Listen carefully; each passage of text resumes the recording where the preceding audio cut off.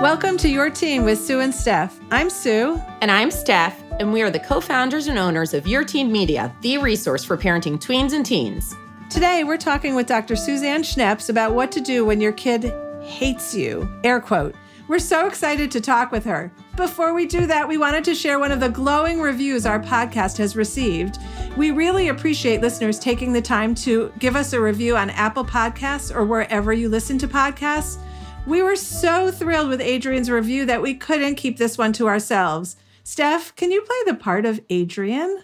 Of course. Okay, here we go. This is from Adrian. I have tried a few teen podcasts over the last few years, parentheses, my daughter is now 15, and yours is the only one in my subscription list at the moment. It's so helpful and inspiring and leaves me feeling empowered and confident with the language I use and concepts I try to instill. I appreciate all your hard work. Thanks a million, Adrian. Oh my God, it's so nice. So nice. And thank you, Adrian. We're going to keep reading reviews at the top of the show. So if you want to be famous like Adrian, leave us your review too.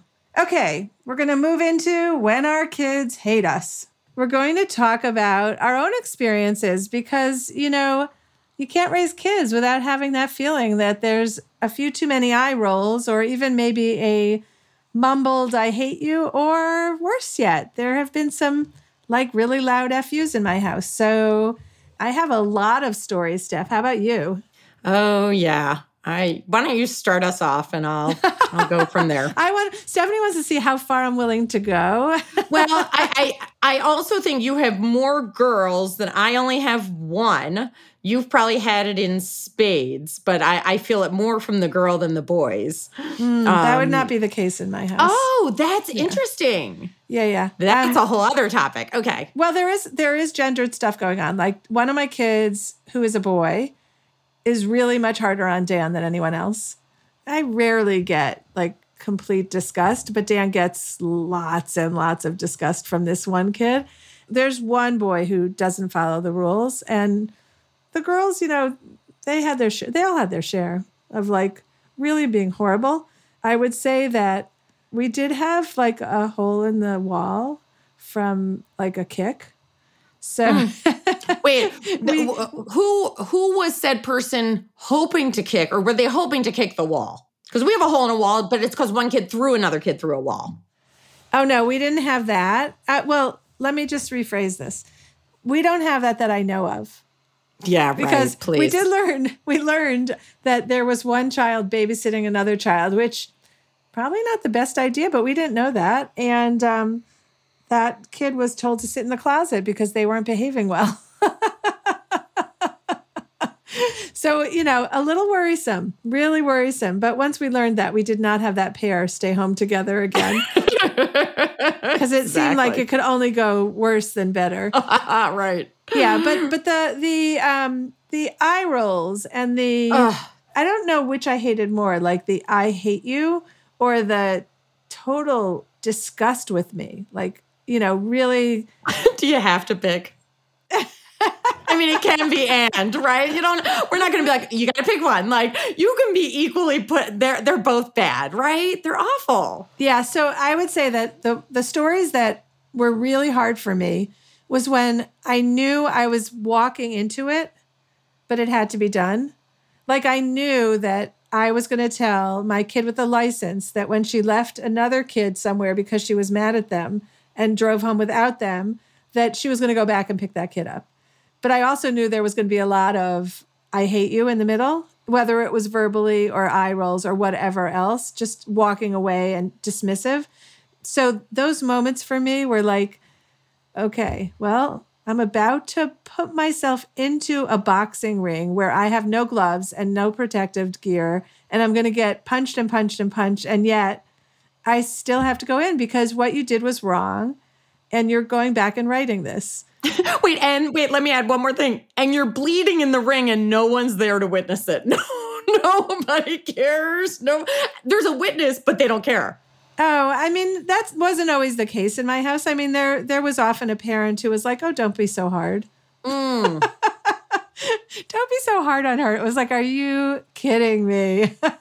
So I had witnesses. There were a lot of people in my house. So there was often a witness, but nobody coming to bandage the wounds. It's the injuries. Yeah. Anyways, that was my point. No, but there were witnesses. Yeah. I think mine are so related to tone and like so put out by what I ask, right? Like we're like, and I'm thinking, is that so hard? Like, am I a total ogre? I can't help but go to this place in my head where I'm like, my whole life is revolved around you, right?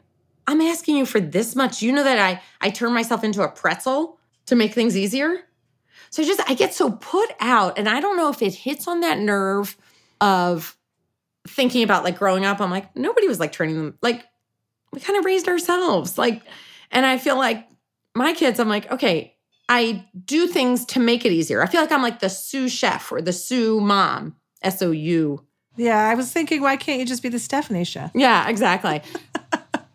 Right? Like behind the scenes, orchestrating things and trying to make it easier. I'm like, okay, so if I'm asking you to do something, like, are you really that put out by it? Is my ask so big? Well, let me just answer that for you. Yes. Why? No, why? Why is it so big? Does it just feel so, like, I was actually thinking about this earlier today. I was thinking, is it impossible to see like when you're in your parents' home, is it just impossible to see them as people? Probably hard, eventually changes. But I will say, like, to channel Suzanne Schneps, for example, the tone is not what you're going for. I know. The action is what you're going for, which is kind of antithetical to, I think, how I thought parenting was going to be. I thought, like, if you don't want to do it, at least say it nicely to me. But that's not really true.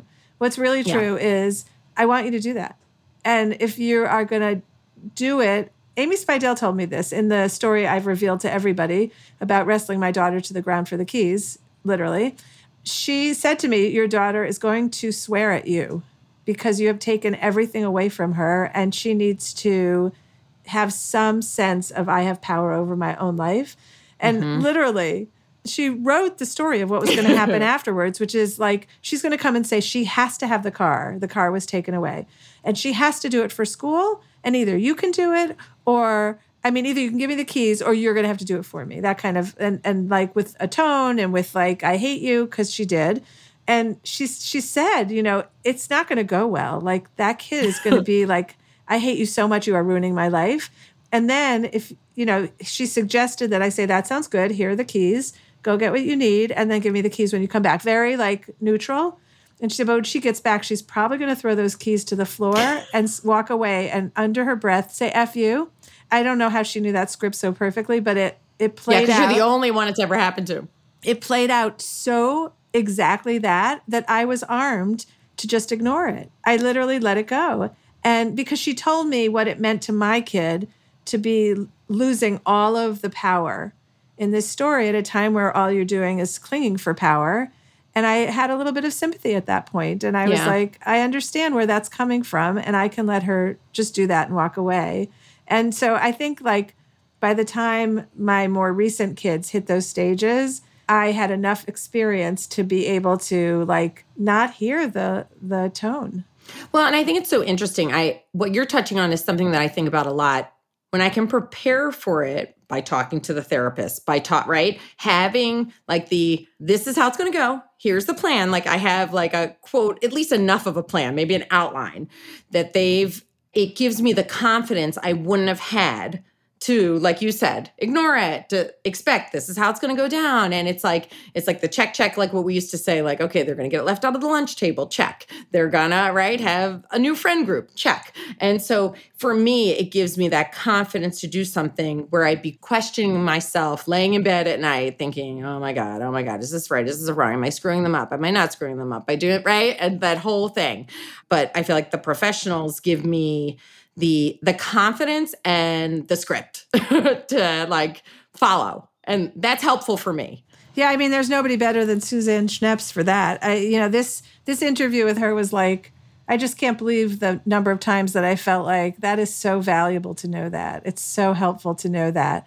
Any other like examples that pop into your mind of like the moment where you were like, I need to tell somebody how awful this is, and I don't know who I can tell. Actually, Suzanne said, and I don't know if it was this interview or another one with her, everybody needs that girlfriend, that friend that you can call up and say, like, this kid is being so horrible, and just to not have to work it through. Because, like, imagine going to your kid and saying, we need to talk about how you talk to me and how you don't respect me. And maybe there's a place for that, but man, I have not found that to be the case in my house. I have found that time is the gift you get. It's so true. It's so true. Because it's just, at any point in time, like, it's changing so rapidly. And I agree with you. If I didn't have those girlfriends where I could get into their car or get on the call with them and say, like, oh my God, he's such a jerk. He's such an ass. She's such, right? Like, oh my God, I don't know what I would do. If you're somebody who's listening to this and saying to yourself, like, I don't think I have that girlfriend, if you can access resources. I mean, I think, I tell my therapist, she's my best friend in the whole world. She spends a full 50 minutes just wanting to hear about me. There's no other relationship I have like that. Like, so if you have the ability to access that, that is also another way to not take it out on your kid, or to even find out whether this is a normal kind of response. Because sometimes our kids are out of control and they do need intervention. And if you're afraid of your kid, like afraid physically or afraid emotionally, like, you need intervention. So a lot of what we're talking about is that the painful growth of going from what felt like more of a loving and maybe more control for us as parents to manage the situation as they get older, that just feels like it slips away so fast. Up next is our amazing conversation with Dr. Suzanne Schneps. And let me just say, our amazing conversation with the amazing Dr. Suzanne Schneps. We can't wait for you to join us.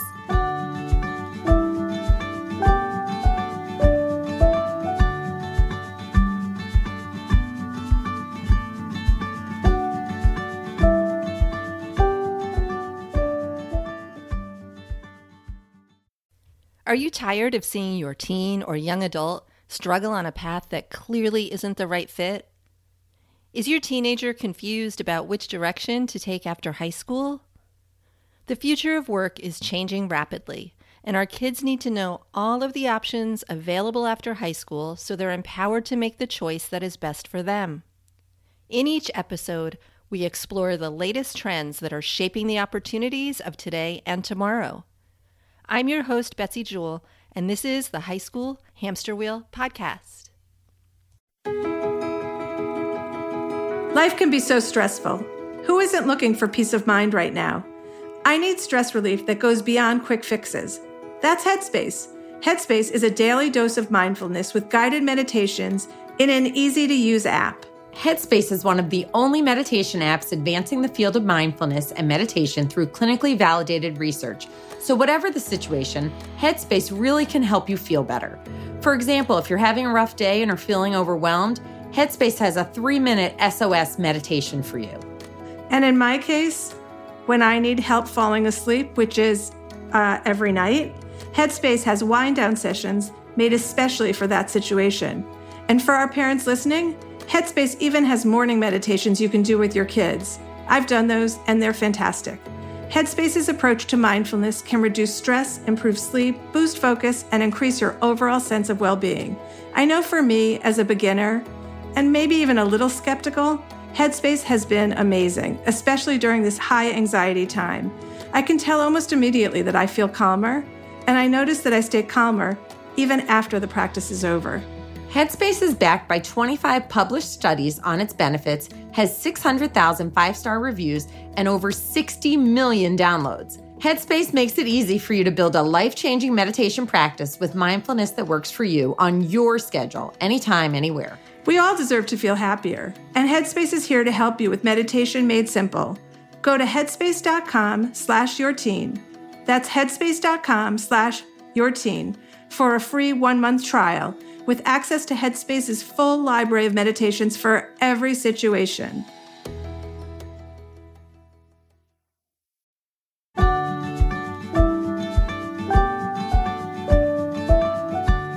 Our guest today is one of our favorites, Dr. Suzanne Schneps. She has over 30 years of experience in the field of psychology, including over 30 years of private practice work with families, children, teens, and adults.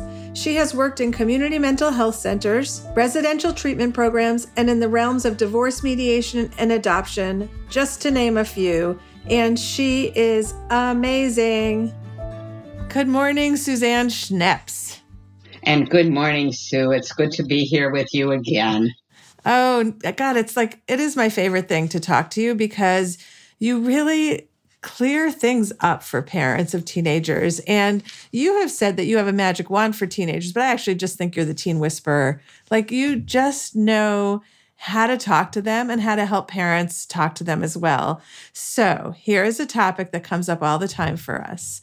It's so big that we could talk about this forever. Our teenagers and our early adolescent kids in middle school make us feel like they hate us. And it's a terrible, terrible feeling. It is the world's worst feeling because here you are doing absolutely all the things you can do to make them be happy.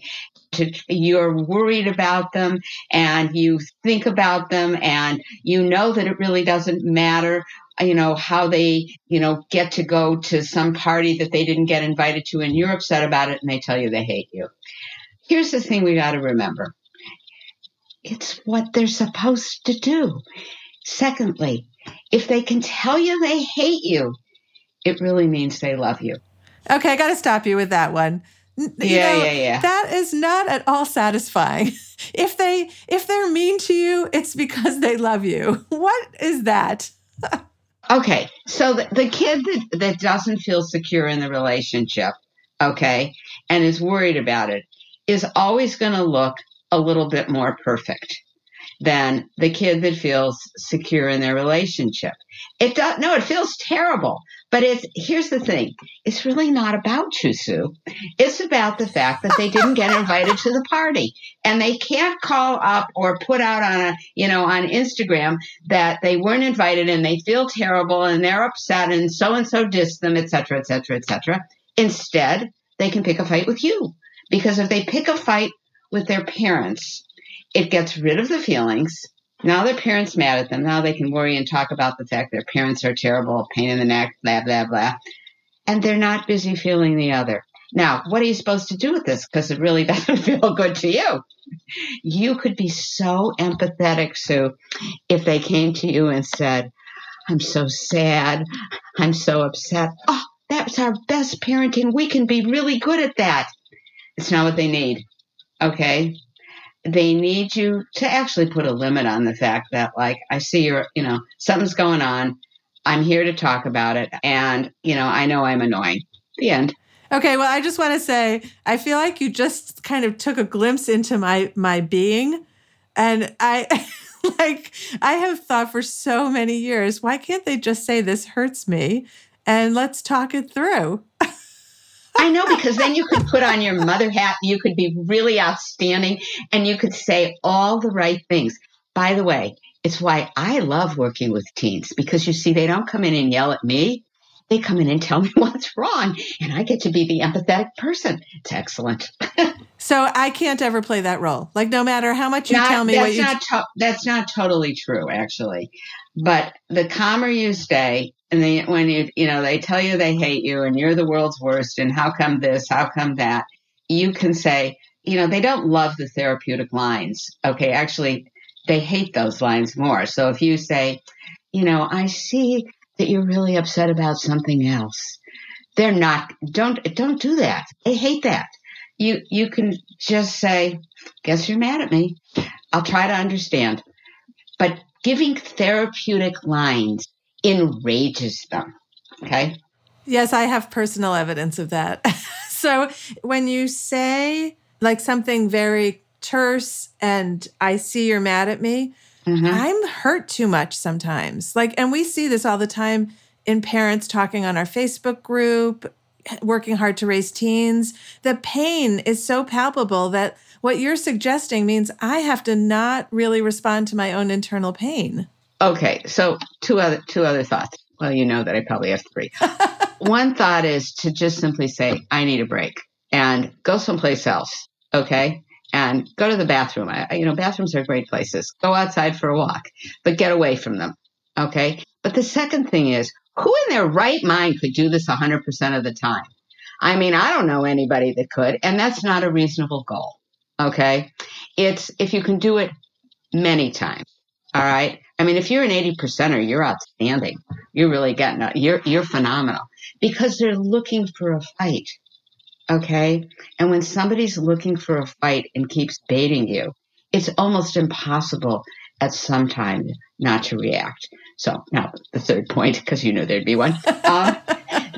If you react and you react, shall we say, I call it the non-videotaped moments, the ones that we would never want anybody to see that we did. What's really crucial is to get back to them when you're a little calmer and say, yes, I was upset, but I didn't handle it well, and I apologize for how I handled it. Your apology as a parent is extraordinarily meaningful, but it's not realistic to handle it perfectly. Oh, I love that. I love setting perfection at 80%. Like if you can do 80%, call yourself a winner. That's amazing. Absolutely. Here's what I want to know. Vacations. So there's the Facebook picture of everyone else's family on vacation. And then there's many of our own personal experiences of going on a family vacation. You mean a trip? It's not a vacation. You mean a trip. Yeah. Keep going. Let's call it what it is, a trip. Are there families going and having perfect vacations, trips? And does that even matter? Like, how do we navigate the expectations that everybody has? I always kind of planned a trip feeling like if the first half hour had something magical that we could all relax, but it didn't always work out no matter what I planned, Okay, so I don't know if we want to say nobody, but most people are not putting out on Facebook. I rented a house and I did all the cooking. They wouldn't eat it. They weren't speaking to each other. They huffed out of the house. I didn't even know where they were for a half hour. I mean, most people aren't putting that out. Okay. But then 2 days later, they go on a great family hike and they're all together and it looks really good. And they take the picture and they put it out there. Okay. So you have to remember, you've seen a glimpse. It's not the total package. Some of it's about having realistic expectations. I mean, you put all those kids together and it's not that fantasy dream that it's just fabulous and it's wonderful and it's terrific and it's all good. I took my granddaughter for her bat mitzvah to Europe, and I recently said to her, "So what do you remember?" We were in Paris and London. Okay, we saw lots of stuff. Do you know what she remembers the most? It's when we were lost, and I was really anxious. I didn't know where we were. This is what she remembers. Okay, really? What about the Eiffel Tower? What about making croissants? So, they also distort it. Okay, so I guess we have to go with realistic expectations, but it does take away a little bit of that childhood joy of looking forward to a perfect vacation. You just have to get rid of that, I guess. I don't know. Is that what you're saying? Okay, well, I think we have to define what perfect is, okay? And I think the word perfect is where we all get in trouble, okay? Perfect means you say and do absolutely everything the way you think it should be done. That doesn't really happen in anything, okay? You can have a lovely meal that you've prepared and it's great, but, there's, I don't know, tiny thing happens. I don't know, you spill the olive oil or something. So I think it's redefining what is a wonderful, get rid of the word perfect. What's going to be an enjoyable time? What's going to make everybody have a time where we're all happy most of the time, okay? And I guess as I'm saying that, I think that one of the things that often needs to happen is we need to give some of the people space. They're used to space. So the requirement that you are 24/7 together often is the setup for that vacation trip, whatever you're calling it, going down the tubes. Yeah, okay, so we're going to go with 80% for most things in life. If we do the parenting thing, that's great. Okay, so I want to give a few examples of experiences that parents have where, you know you've kind of irked them to death. And it's like, how do you retreat from that? So, for example, when you ask that one too many question. Which is probably almost daily. Or maybe even be one question, right? Yes. And you've asked one too many questions. And it's best if you own it. And you go, I guess that was one too many questions. Okay, I'm done. Just own it. Okay. Because you really want to know. Now, I can tell you that one of the things that I really encourage teens to do is I say, why do you wait for the questions? They irritate you. Why don't you just tell them? And you take charge of it. Okay. And you can throw that out as an idea, but it's different, of course, when as a neutral party, I throw that out. Yeah. But also like the whole thing is that they don't want to tell you. They don't want to satisfy you at the moment. Like you feel like you're pulling teeth. They don't.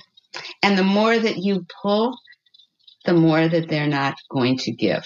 Okay. I think the thing we have to remember is not talking and not asking questions is the hardest and often the best action plan. It is an action plan when we think about it. So what do you replace questions? Like for me, the conversation is started by me because the other party is probably not as interested in the conversation as I am. So silence is so... Interested as much? They might not be interested at all. I mean, just saying. True, totally true. But like sitting in silence doesn't feel bonding. Okay, couple of things. One, they love to give their opinion. Okay? But you have to only talk about wanting their opinion if you are going to do what they say. So, for example, if I laid out a couple of pair of earrings that I really could care less which one I wore, I can say, which one do you think I should wear? I don't really care anyway, okay? But I'm going to do what they suggested. It makes them feel that they're important. Two, it's talking about something about yourself, some things that you did, and they're only interested this much, okay? It can't all be one-sided. I want to know how you're doing in school. I want to know who you're with. I want to know your plans for the weekend. How are you making up the schoolwork that you haven't done? Blah, blah, blah, blah, blah. Talk about yourself. And they actually want to hear a little bit of that. And when they don't, they leave. Okay, so what people couldn't see, which I think is probably the biggest takeaway, is that when you say talk about yourself, you make these two fingers go together very closely, meaning a very little bit, right? Right. A very little bit. A very little bit. Okay. So I have two other things that infuriate at least my kids, but I do see on the Facebook page that it is other people's kids as well. There's something about if I ask them to repeat the question because I couldn't hear it, whether it's on the phone or in the other room, there's something like so infuriating about either my inability to hear them or my aging ears. Okay, well, right now I'm finding that this is an even bigger challenge because if you have a mask on, first of all, they mumble, okay? And that age mumbles a great deal. And yeah, you start to think you need hearing aids. So the most that you can say is, I was listening, but I only heard 2 words of it. Guess it's my problem with hearing. I mean, because what they feel is that you're not listening. Okay? So get rid of that. Take that away from them and just say, I heard 2 words. I guess I'm having a problem here.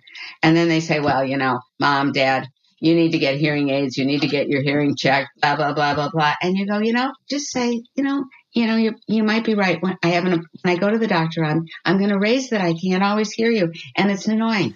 Okay, this is a COVID story, which I know was far and wide, the Wi-Fi.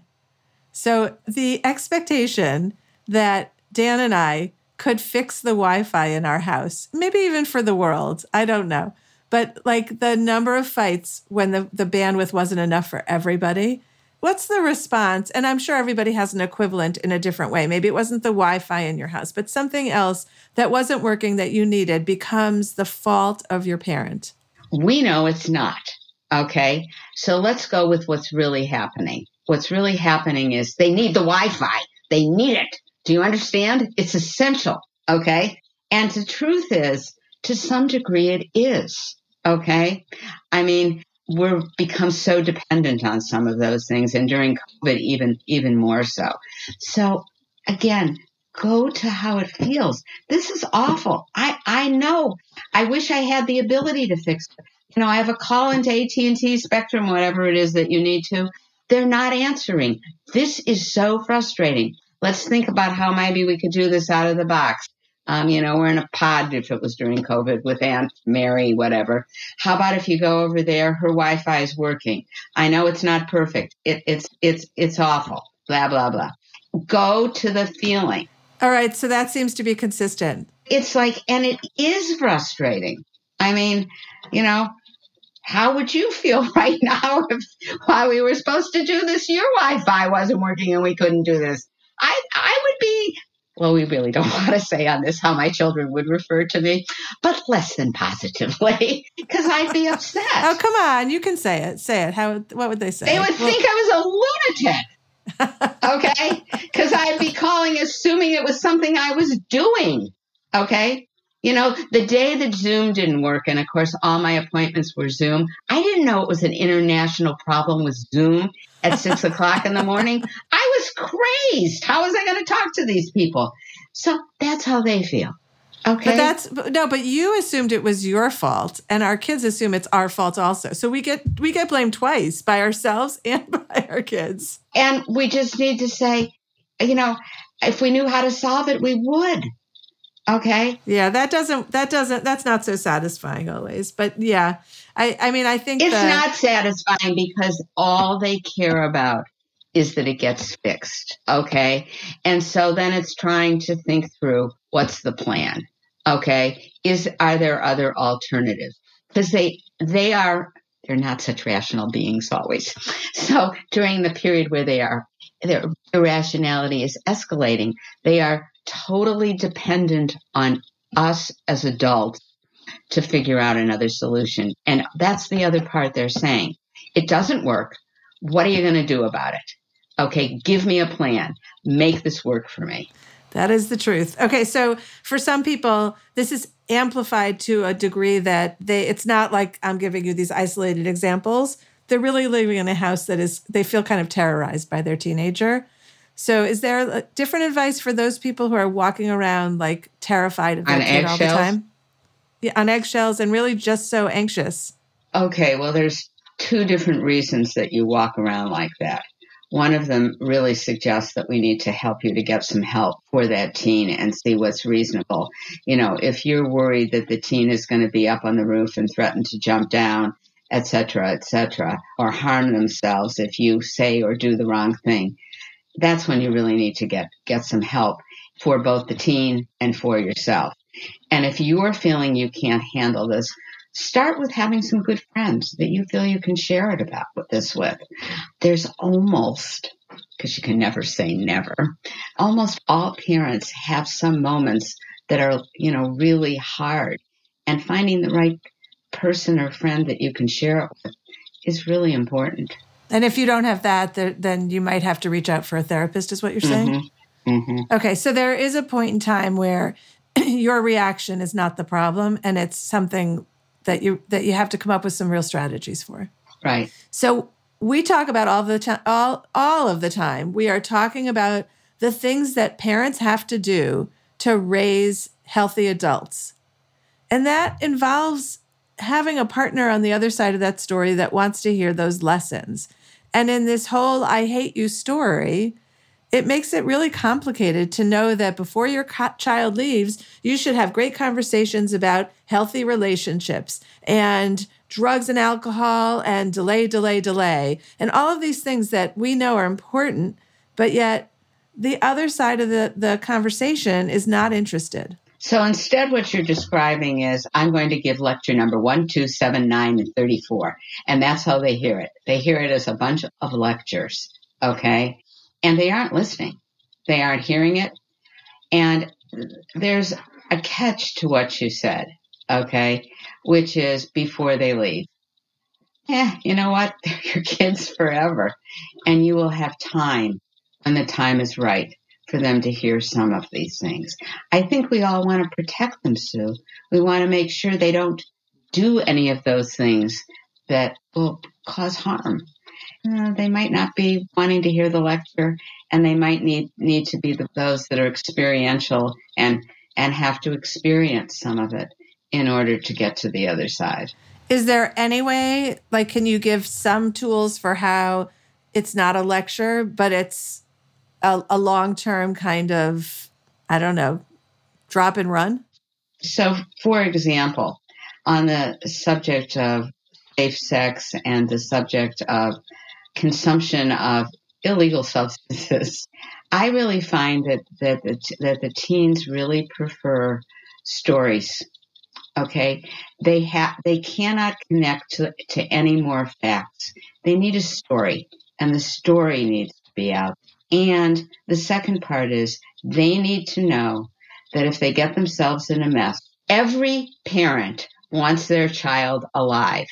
I tell all the kids that I see, Sue, don't worry about it. I don't have to have known the parents. If they look like they need to go to the hospital because they've drunk too much, get them to the hospital. I'll deal with those parents. I promise you. They want them alive. Okay? And the second thing that they need to know is that you're there to help them solve the problem. That life is filled with problems, and you know that. And you love them unconditionally. It doesn't mean you're giving them, like, go out and do all these horrible things, but you'll be there to help them to solve the problem. So they can call you if they're in a crisis, and you'll be there. That's what they need to know, that they can call you. And I guess the other thing, Sue, is I always think it's a good idea if you want to throw out some other people that they can call to. Okay, sometimes it's an aunt, sometimes it's a grandparent, sometimes it's a neighbor. Who else can you call if you need some help? Oh, that is a good idea. I don't think that one's ever come up in our 14 years. That's a great one. You might not be the one they feel comfortable calling, but you want them to have an adult they can call. Yeah, I love that. That's great. This sentiment rests out there. We see it in comments on both our Facebook page and in our group. I'm the parent. This idea that, the thing that really gets said is be the parent when it's criticism about how someone was handling something. But there's this kind of like, I think it was my parents' generation that said, you'll do this because I'm the parent. How come that doesn't work today? It doesn't work, and all it does is serve to make them want to go the other way, to say, because I'm the parent. The better plan is to really say what you really mean, which is, this is a non-negotiable rule in our family, and this is the expectation. Well, I don't want to do it. And, there are some expectations, that there are some privileges that are therefore not forthcoming. For example? Every family has to have their own set of expectations, okay? But in some families, it is that you will come to the holiday dinner. And by the way, without your fabulous friend, your cell phone. And if you don't, I don't know, there's no cell phone for a period of time. The expectation in many households is that you turn in your homework. And if you haven't turned in your homework, something, again, technology seems to be the greatest source of a way to provide some limitation on what happens.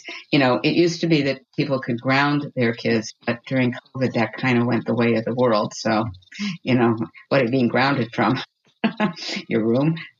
Okay. I was never a fan of grounding like that. We didn't do that. But do you feel like the consequence should be, first of all, predetermined when you say this is our family rule and here's what happens if you don't do it? And then I have a second question. I'm doing my fingers too. So, and the second question is, should the consequence be related to the expectation? So for example, if you bring your phone when you're not supposed to, we take the phone away, but not every time you do something wrong, we take your phone.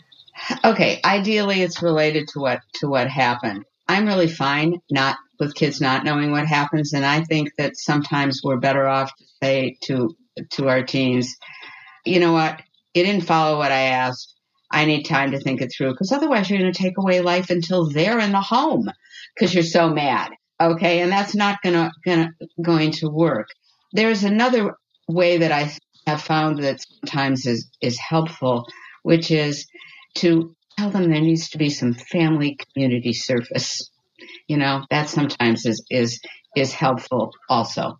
And yeah, it's better. You brought your phone, so now you don't have it for a while. Could we talk about the one thing though that parents always bring up that I think they need, that I understand it as a parent, but it's not worth it? I would like to say that almost 100% of the time I have failed on the issue of I want my child to have a clean room. Okay. The problem is you don't really care every single second. Okay. And setting up either some pattern that once a week, twice a month, they clean it before life proceeds is probably a better plan. But spending lots of energy on the clean room means you have a really wonderful kid who must be doing great, who's, doing well in school, doing all their homework, getting there on time, et cetera, et cetera. So overlook the messy room. Yeah, close the door. Okay. This one I think is really funny. We just talked about it on a Facebook Live. Our kids they hear negative as yelling. So if you, in a very calm voice, say, please stop doing that, the response can be, stop yelling at me. So yelling means that they heard it magnified in their head, okay, because they didn't like what they were hearing. And they do that all the time. And you know what? It's a perfect example to just simply say, sorry if it came out that way, just meant to make the point. What's the point of getting into an argument about whether you argued or not and said it in an argumentative, yelling tone? You know you didn't, but it's not how they heard it. Oh, God, there's so much responsibility on us to be grown-ups. It's really horrible. Okay, that's why you can't be perfect at it, Sue. Suzanne, give us your last parting words for parents of teenagers to make it a little easier for us. To be less hard on yourself, which is really what we've been saying this entire time, Sue, that you need to cut yourself some slack. And you know what? You're modeling being a human being, okay? And human beings aren't perfect. And that's what you're modeling. And that's really pretty important. And to know that, you didn't like how you did it, you apologize and say you're working on it, just like you hoped they would. Suzanne Schneps, it is always such a treat to have you. Thank you so much. I hope you'll come back again. I would be glad to.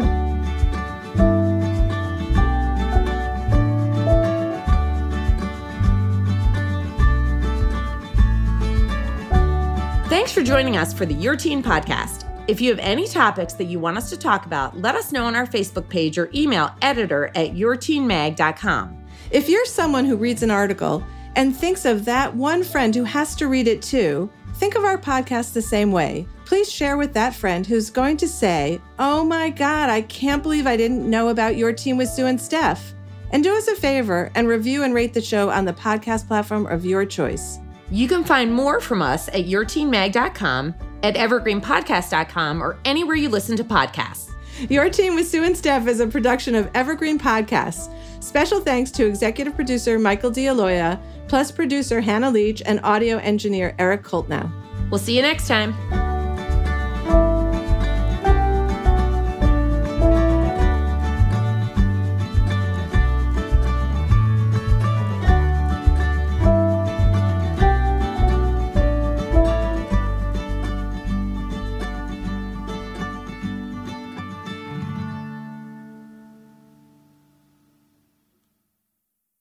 Hi there, I'm Heather Drago. And I'm Sarah Saunders.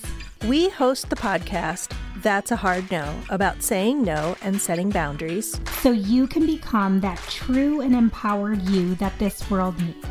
Saying no isn't just okay. It's the key to living an authentic, fulfilling life. I'm a licensed professional clinical counselor. So while this podcast is in no way a replacement for one-on-one therapy, I suppose I know what I'm talking about. I'd say so. We talk about learning to say no and set healthy boundaries and how it impacts mental health, physical health, relationships, parenthood, and more. Subscribe wherever you get your podcasts and visit our website, hardnopodcast.com. We're here to help you find your no and say it unapologetically. That's a hard no.